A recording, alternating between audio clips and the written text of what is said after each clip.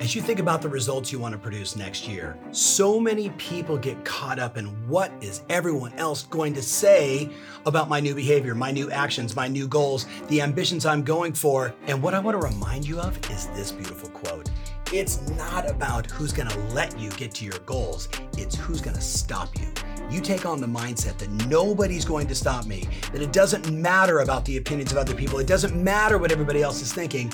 On your deathbed, what's going to matter most to you? How you live the dash of your life or what everybody else was saying? Think about it.